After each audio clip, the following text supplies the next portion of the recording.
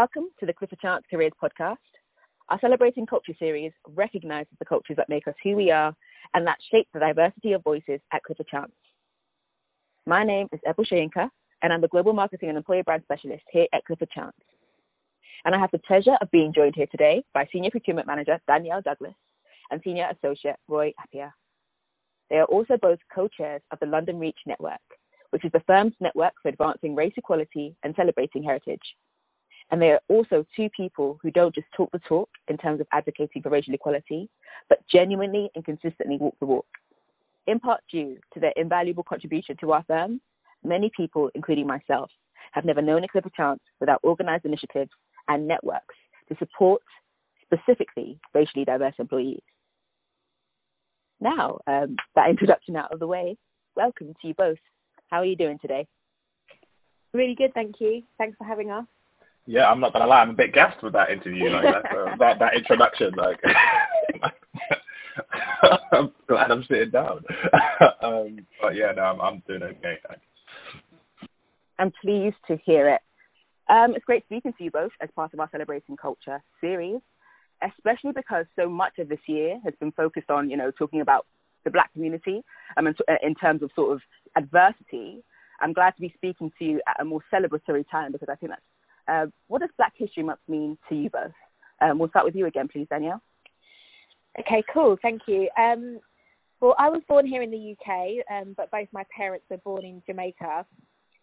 I've been brought up to be extremely proud to be Black Caribbean, and so Black History Month for me is that time to be unapologetically extreme in my love and celebrations for all things Black and beautiful.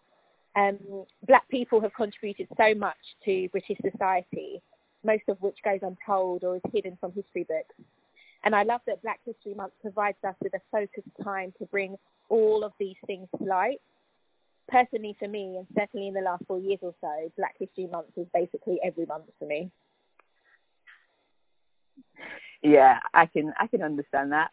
How about you, Roy? What does Black History Month mean to you? I think for me it's kind of evolved actually. There was a time where I used to view Black History Month as just a way to celebrate Black excellence. And this year is kind of one of those years too, in that I've never been so personally hit by celebrity deaths like Kobe Bryant and my goodness, Chadwick Boseman, to me, who were just key examples of Black excellence. And then I guess as time has progressed, I've started to think about why did I need to see these almost visions of that as if it was an anomaly. And so I think what Black History Month means to me now is that I think that it's still about learning and celebrating Black excellence.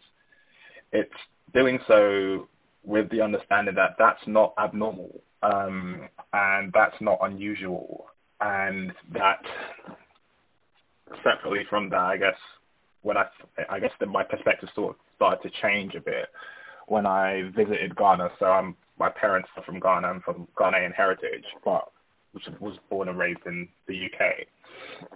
And when I went to Ghana as an adult now, it didn't necessarily align with my perceptions of what the world tells me about it. When I saw some of the former shanty palaces and things, and it kind of just, not that I seemingly needed to be reminded, but there was a time, and there is a huge part of history involving Black people that started before that wasn't just, I guess, about being enslaved and colonized.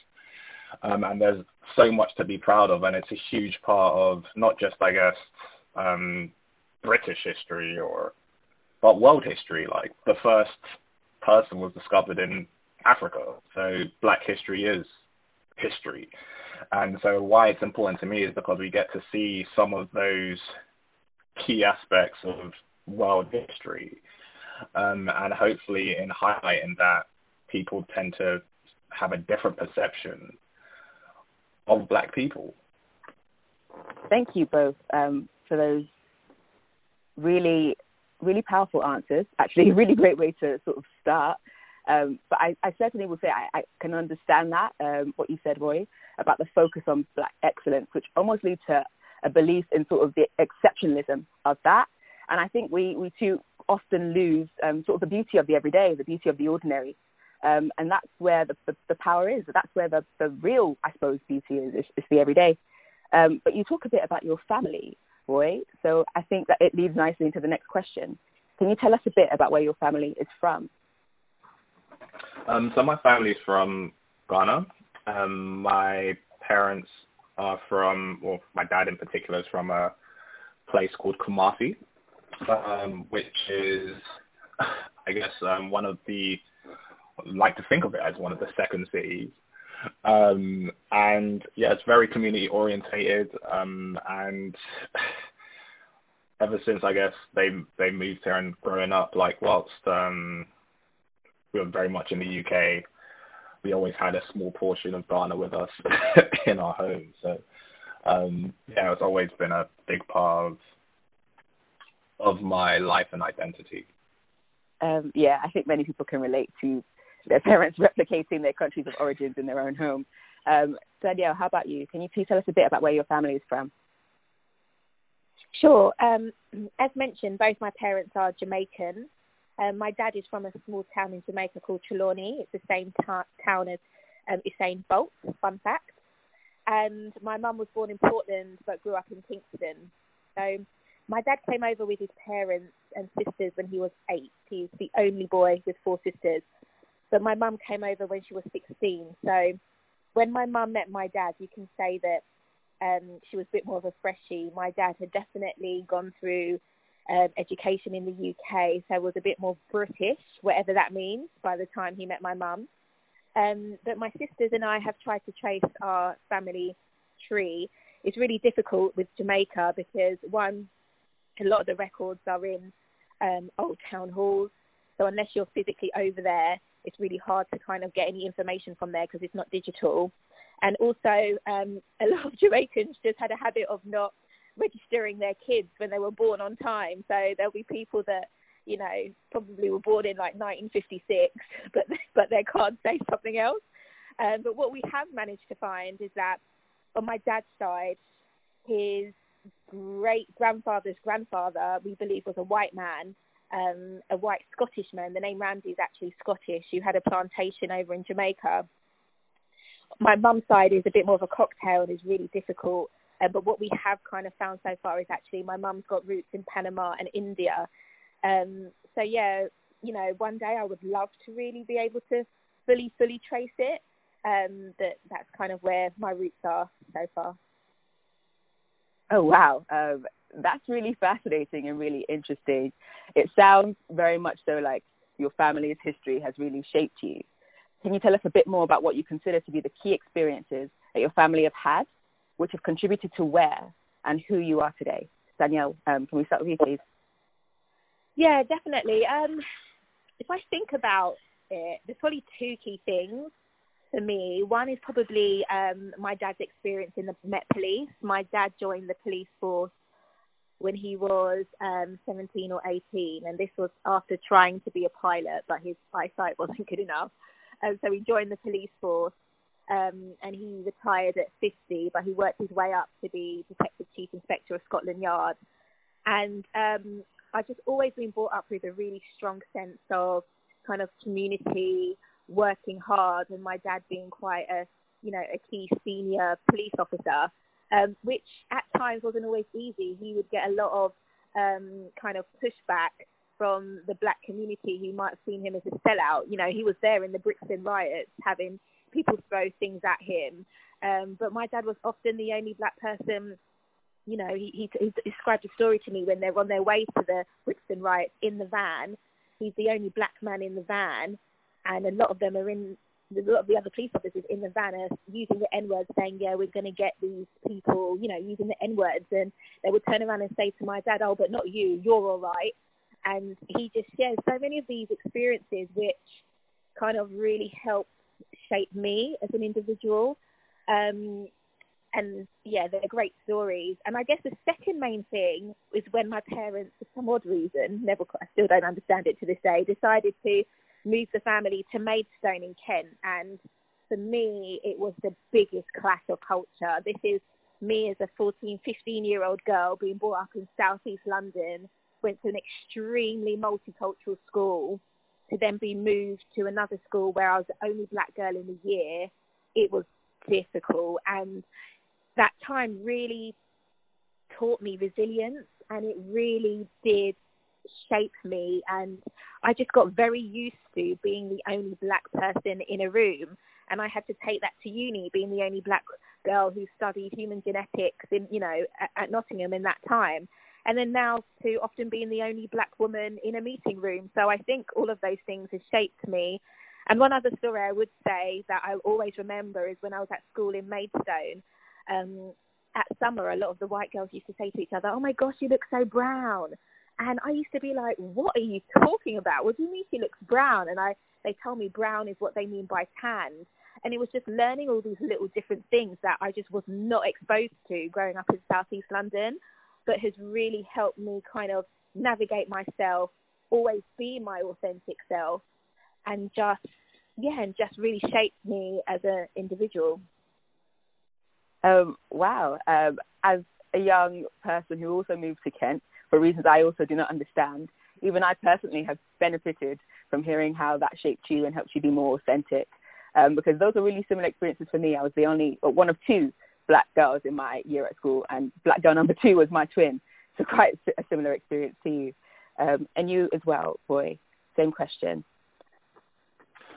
I guess I think the key experience, I guess, that I think is a bit of a metaphor for how my family and culture has kind of shaped who I am today is really about how my dad came to the UK, in that he left Ghana, I guess, in his early 20s he left a fairly comfortable life, actually. He was like a bank manager, came to the UK with no idea of what it would be, but just, I guess, a hope it would be better. His sister kind of used up most of her savings to help him do that. And then when he got to the UK to pursue all these brilliant opportunities, the first job he got was as a fruit picker and then as a cleaner. And then he, for the most of my adult life, worked 2 jobs.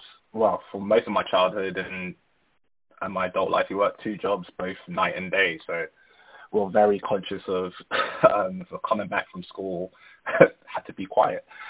But why I say that has shaped a lot of my experiences is because I think it kind of emphasized, I think, I guess a fairly common narrative in a lot of, I guess, black households or ethnic minority households, that you really have to work hard and to maybe get to get half as far, so to speak. You have to work twice as hard to get half as far. And so that was really a big emphasis on myself and seeing the bigger picture, and always trying to be the best that I could be, I guess in some ways led me here. And then the other aspect of that story is that how his sister helped him, and how as part of our culture and the idea of family is so important, and that you help each other in whatever way you can. And that's manifested in growing up, having relatives come to stay for sometimes indeterminate amounts of time and being shipped out of your room, so to speak. And to nowadays, where I guess for me, that extent, I guess the idea of family goes beyond your immediate family and to the community as a whole. And I guess with me, I see that as giving back to people and reaching out to people, so that I guess when others succeed, we all succeed. It's not, I guess, just about us. So I guess I think that particular thing is that story kind of encompasses some of the key aspects of the culture that have impacted me. If I may add, Roy, that really resonates with me. And I don't know if this is the same for you, but I do feel like, and especially in a lot of Black households, that our parents, our grandparents made a lot of sacrifices for us to have what we have, whether it be education or the houses that we were able to grow up in and so on. And I think there is a strong kind of desire, or there definitely is for me, and I don't know if it's the same for you, Roy, I think it is, that we kind of do better than the generation from before.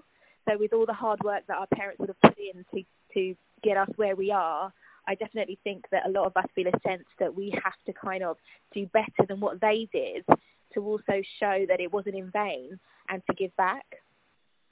Yeah, I think that's absolutely right, and it's definitely like almost continuing that legacy and knowing that that the sacrifice wasn't in vain and it was for something, and that absolutely, I can't agree anymore really. I, for one, could listen to you both talk about this particular topic all day, because I don't really want to speak for our listeners, but I think so many people will be able to relate to so many of the things that you just talked about.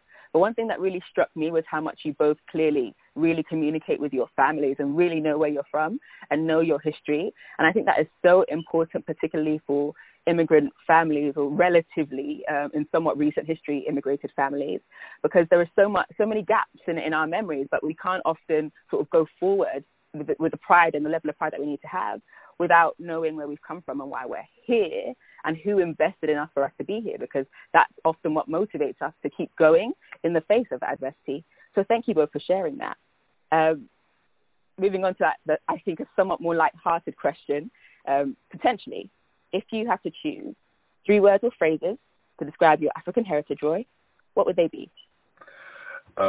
In fairness, I have 3 words, but once you said it like that, I guess the phrase would be annoyed. One of them, I'm going to have an extra, is a noise. It's like, hey, or something, like, which it just, when I think of gatherings and stuff, you will hear that a lot from relatives and stuff. But onto my actual 3 words, I think the first one is family. It took a while as a child to fully grasp the extent of family and how I could meet all these people who are my cousins at any function that I went to. But the concept of family goes way beyond, the immediate family and to the community as a whole. And it's actually really a greater concept, and it's really the idea that everyone looks after one another. Everybody's invested in, you as a person and your success, and helping you when you're struggling, so to speak. So I think that's a big part of the culture. I think the next one is courage. I guess when I look at all my parents, my uncles, and aunts, and all they have achieved and gone through and had to come, leaving home and broadly what they knew to go to somewhere else. I don't know if I could just do that without a knowledge of what that might look like. So that bit of courage helps me and gives me some more courage in understand, look, whatever challenges I'm facing now is never as significant as that. So that's another aspect for me. And then the last one is respect. I think there's a huge emphasis in the culture, sometimes annoyingly, in that there is a level of respect for elders, in which is great in the sense that they're certainly more revered than I think in perhaps here, where they have such an important role in society when you get old there, which maybe isn't reflected here. But one of the best bits about that is that traditions and stories and ideas keep getting passed down. And then I think that respect also extends to, people's pride in, people respect people taking pride in what they do. So people obviously like there's often the very common African joke that, and I am to some extent a victim of it, where people love people with careers, so to speak. So like for lots of family members, I don't have a name, I'm just the lawyer. But my mum used to tell me this story that what is really respected, and she used to tell me this story that one of the people in her village was a shoe shiner, but he took such pride in his work that everybody knew that guy was the best of what he could be. So those I guess are the 3 words and a phrase. Thanks for sharing, Roy. The 3 words you chose were great, but I think my favorite was still the first sound that you made. Danielle, can you please answer the same question? If you had to choose 3 words or phrases to describe your Caribbean heritage, what would they be? Yeah, mine has similar sentiments to Roy's. They're different words, but kind of similar kind of themes. I'd probably say the first one's eclectic. When I think of Jamaica, there's so much that makes it. So we're talking from the amazing food to the rum, the great drink, the sugar cane, the people, the music, the reggae, the beaches, the history. There's just so much, and there's just so much colour. So I'd probably say eclectic. The second word I'd say is strong. And this talks to the resilience of the people and actually the history and what they've been through. As Roy mentioned, it's a similar thing with a lot of Jamaicans, that they left their families, they left their home, they left everything new to take on something completely unknown, with a promise that, you know, for a lot of them actually wasn't fulfilled in their first couple of years of arriving in the UK. But they pushed through because they knew their reasons, there was a bigger purpose. And there is just such a strength, I think, with Black people in general, to be quite honest. We're such a strong people mentally and physically. So strong is definitely a word that resonates. And then slightly similarly, Roy mentioned this in his description, but my next phrase is kind of that recounting of memories. Jamaicans always have a story. You can ask them a question, even directions, and it can end up to turn into a story. Or they always knew a guy that did this, or a girl that did this, or a woman that could. And every kind of generational tale, you know, or old wives' tale, there's always some kind of story, and it's wonderful. And that's what I think brings the colour, the imagination, the creativity, and that just handing down from generation to generation is all around the recounting of memories. Thank you both for sharing that. As much as you both have different cultures, one thing that definitely came across in both your answers, I think the word you used, Roy, was courage, and the word you used, Danielle, was strong or strength. It's certainly something I think would echo in a lot of what people from very different Black communities would say, because we have had to be resilient. And it's really interesting to hear the different ways that that's played out in both of your lives. If I personally was to choose 3 words to describe where I'm from, which is Nigerian, I'd probably simply say Nigerians are everywhere. That's probably my 3 words to summarize my culture. But moving on to the next question, what are some of the qualities you've developed through your experiences as both a Black British woman and also through your Jamaican culture that makes you feel like, or that you feel makes you a better procurement professional and a team leader, Danielle? There's so much that I think just the way I've been brought up, being Jamaican, also being British, has shaped me. But I guess one of the first things that comes to mind is just being hardworking and wanting to do everything to the best of my ability. I went to a private school before my parents ripped me away and moved me to Maidstone. I was at a private school, and it was always very competitive, and I'd always been brought up wanting to do the best, and actually understanding that my best probably needed to be double best, just to kind of be above or at the same level as some of my white counterparts. So I've always been working, or had that sense of putting in a lot and working really hard, and I think that still comes through in what I do as a procurement professional and as a team leader, because I'd say I have quite high standards, and I think my team would know that with Danielle there's quality, and so I kind of expect really good output. I would also say the need to be a role model. It's just ingrained in me, and I think it's because, you know, my parents, I think, are fantastic role models for me personally, but growing up there wasn't many visually, especially in the kind of corporate non-sports world. You know, Roy mentioned earlier Kobe Bryant and Chadwick Boseman, which, you know, that they were, still are, to be quite honest with their legacies, great role models of today. But growing up, I didn't really have many strong black female role models outside of my family, and I always wanted to be that for someone else. So I think I definitely have brought that into the workplace, and especially with what I do with Reach, that is at the heart of what I do. I do want to be a role model. And I guess last but not least, I would say there's just a resilience. Through all my experiences in London and in Kent, and in understanding what my dad went through as a police officer, in understanding what my mum went through and coming over here at age 16, and, you know, still building a wonderful life for my family, there is just a strong resilience. And I've been subject to racial abuse. I've been, you know, and discrimination.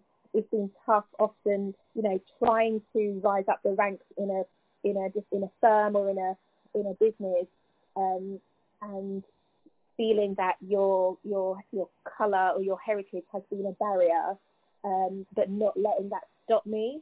I would never ever let someone else's opinion of me stop me from reaching my highest heights, because I'm my biggest advocate, and nobody can tell me whether I'm going to succeed or fail except for me. And that kind of hard resilience has definitely come through from how I've been brought up.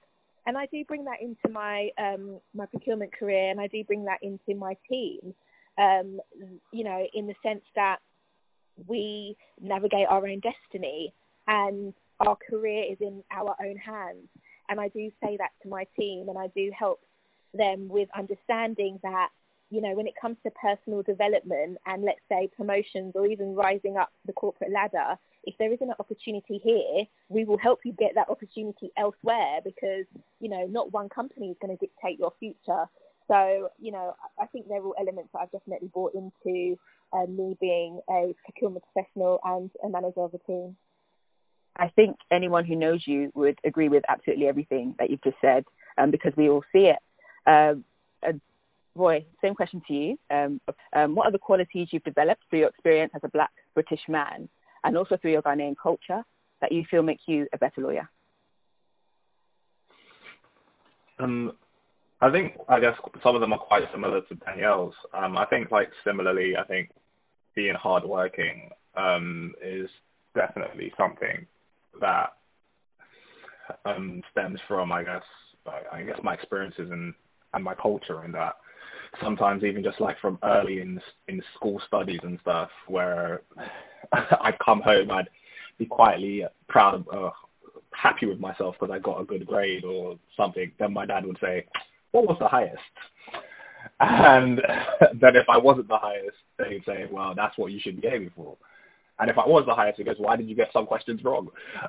So just knowing that not being satisfied was very important for me, because I guess as well sometimes, and I guess this kind of might lead on to another point, is that sometimes when you're growing up as a Black boy, people don't necessarily have expectations for you that befit your abilities.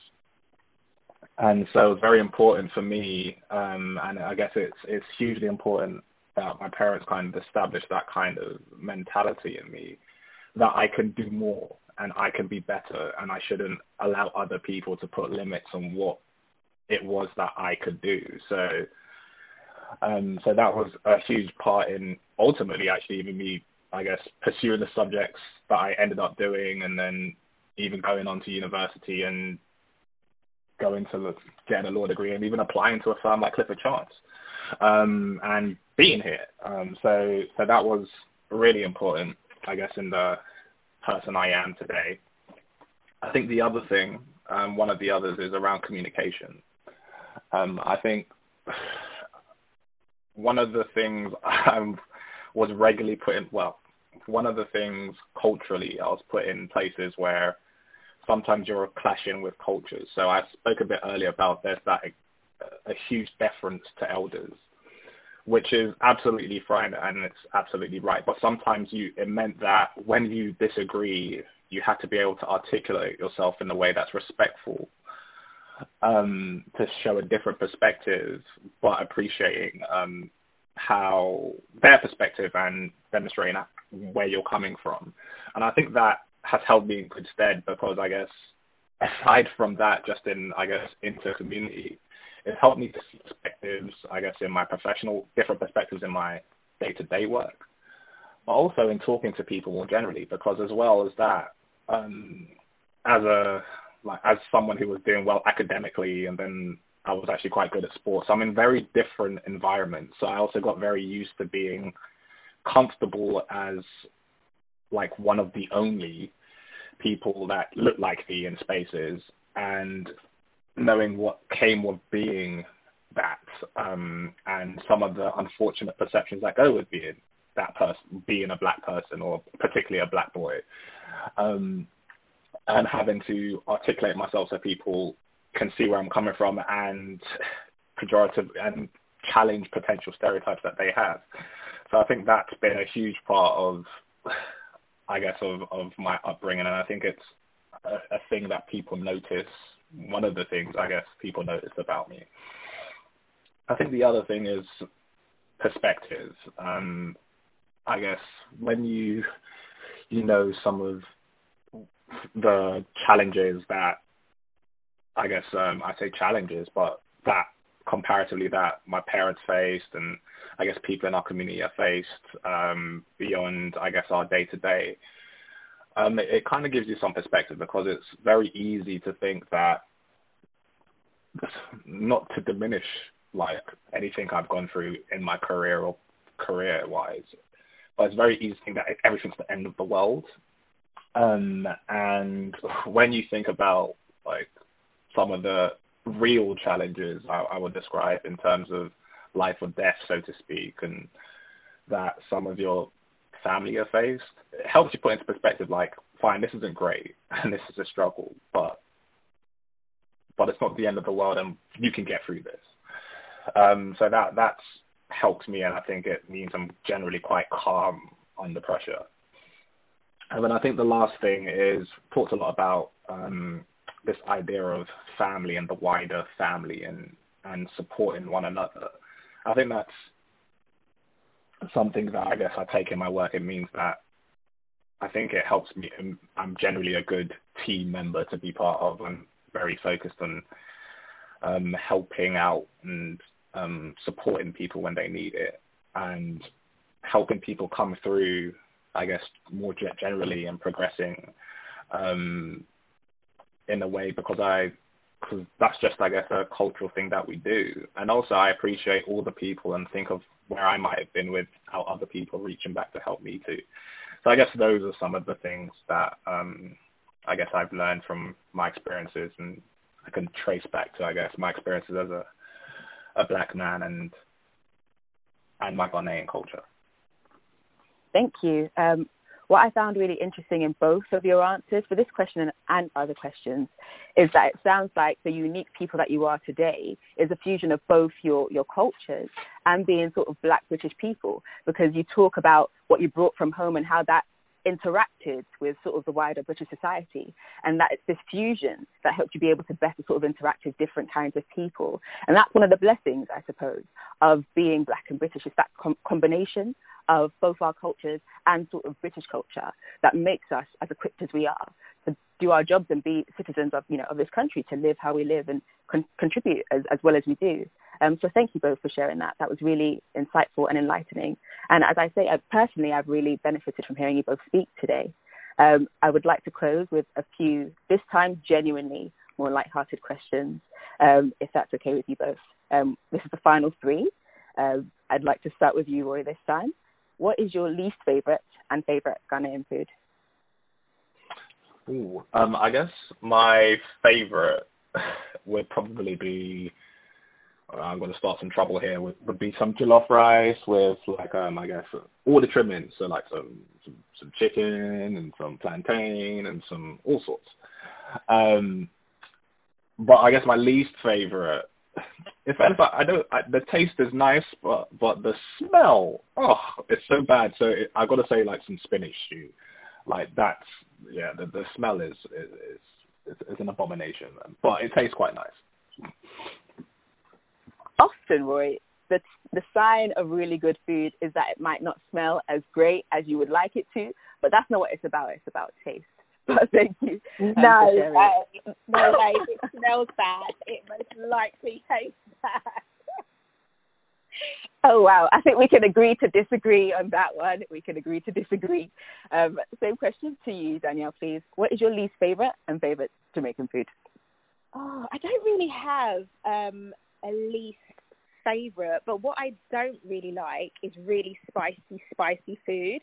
So hot pepper sauce, I just don't understand. Like my dad will put hot pepper sauce on everything. And to me, that just ruins everything. So I don't like hot pepper sauce. I hope you can accept that as an answer. I accept. Thank you. Favourite? This is difficult because I literally think Jamaican food is just the best. But one thing I do like is we have these things called dumplings, boiled dumplings.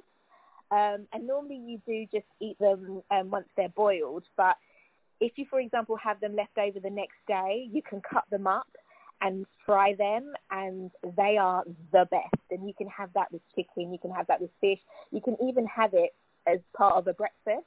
So fried, boiled dumplings, yeah, to me that's the best. With a bit of salt, perfect. When lockdown, or not so much lockdown, but when this year is over and we're back in the office, I would love to taste them, please. Danielle, you did tell that to me. Definitely. Thank you very much. Next question. This one's for you specifically, Roy. What are your top three favorite, or who are your top three favorite Black authors? This is quite hard because I guess I always end up thinking about authors I've read recently or have in the end fortunately had the opportunity to meet. So I guess the three would be Maya Angelou, who I wish I would have met, Inoa Elams, who we were lucky to have come in and a couple years ago, and is the playwright of Barbershop Chronicles, which was one of my favorite plays. And then Akala's Natives is a really, really interesting book to me, and it resonated a lot with me. It's weirder because there would have been a time where it would have been entirely authors of fiction, but it seems I don't really read fiction much anymore. Thanks for sharing. I was actually there when you interviewed both Inoa Elams and Akala, and very much enjoyed both of those occasions. Last question for you, Danielle. If you had to choose a song that you associate most fondly with Jamaica and with your culture, what song would you choose?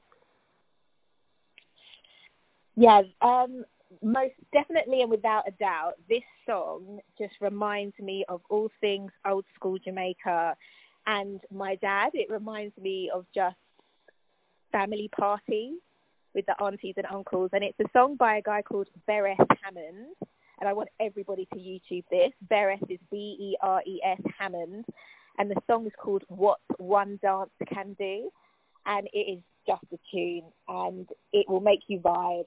And it's basically recounting a story. Like I said, Jamaicans love to tell stories, and it just makes me feel so warm and fun inside. So, yeah. But I would say that my favourite genre, that's changed. So, growing up, I have two older sisters who are 6 and 8 years older than me. I grew up on old school R&B, so Keith Sweat, SWV, 702, Blackstreet, so those kind of vibes, Boys to Men. But as I've got older, 9 times out of 10, I'll be playing some type of gospel music. Thanks. I also enjoy a lot of gospel music. If I can say, my favorite answer to all of these questions was when Danielle said she doesn't have a least favorite Jamaican food. I love that you are loyal to the very end. Thank you both so much for answering these questions. I have really enjoyed speaking to you both. It's been an absolute pleasure. And yeah, I think I can let you go and enjoy the rest of your day. Thank you, everyone, for listening. You've been listening to the Clifford Chance Careers Podcast. If you enjoyed this, you may be interested in listening to some of our past episodes. Don't forget to subscribe to our channel to stay up to date on future episodes coming soon. To find out more about Clifford Chance, please visit our website. The content of this podcast does not constitute legal advice and should not be relied upon as such. Specific legal advice about your specific circumstances should always be sought separately before taking any action.